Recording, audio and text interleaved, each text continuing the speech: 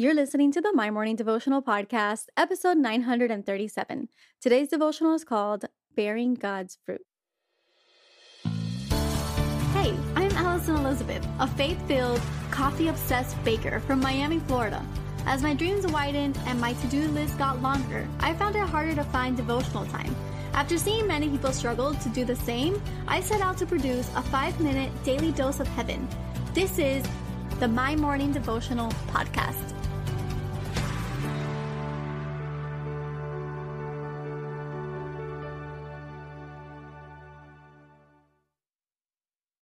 Good morning, everybody. Happy Tuesday. Welcome back to another episode of the My Morning Devotional Podcast. I am so excited to start introducing to you all of the new hosts taking over this next edition of My Morning Devotional. As you guys know, we are in this middle of a transition.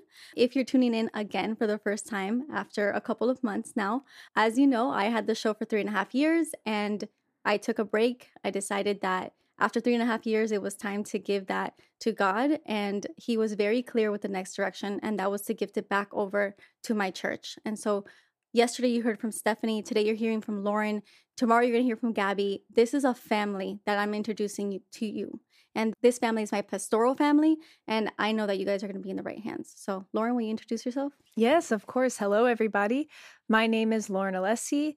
I am a mental health counselor. I mostly work with young people. I really love working with young people.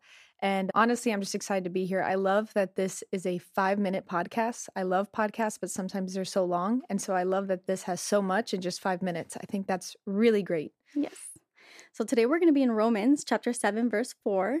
It says, "Likewise, my brothers, you also have died to the law through the body of Christ, so that you may belong to one another, to Him who has been raised from the dead, in order that we may bear fruit for God." And we label today's devo, Bearing God's Fruit. Yeah, I really love this verse because I think it's very easy to overlook and sort of misconstrue. But the whole point of the law and Christ's crucifixion and resurrection is not that we ignore all the law. And it's not that we just now fully look to Christ and whatever He said, even though that's important too. But it's keeping in mind the law, keeping in mind everything Christ said, but ultimately living through Him, like Romans says, you have also died to the law through the body of Christ, so that we may belong to another, to Him that has been raised from the dead. But the whole point of it is so that we can bear God's fruit. If we're not looking like Jesus, if we're not looking like Jesus for God, then there's no point of it. And so I think that's really the important part. Does your life look like you're bearing good fruit? And I love that this verse says that. In order to examine that in your day-to-day life, I would encourage you guys to look at the fruit of your life. Mm-hmm. That'll tell you the seeds that you sowed months ago, maybe even years ago. Wherever you are today, if that's driving your kids to school, if that's getting ready for work, look at the fruit of your life. If there's an aspect of your life that does not look like Jesus, then there's probably a deep-rooted seed there that didn't come from a righteous seed. And as we know, this month we're looking for love in all the righteous places.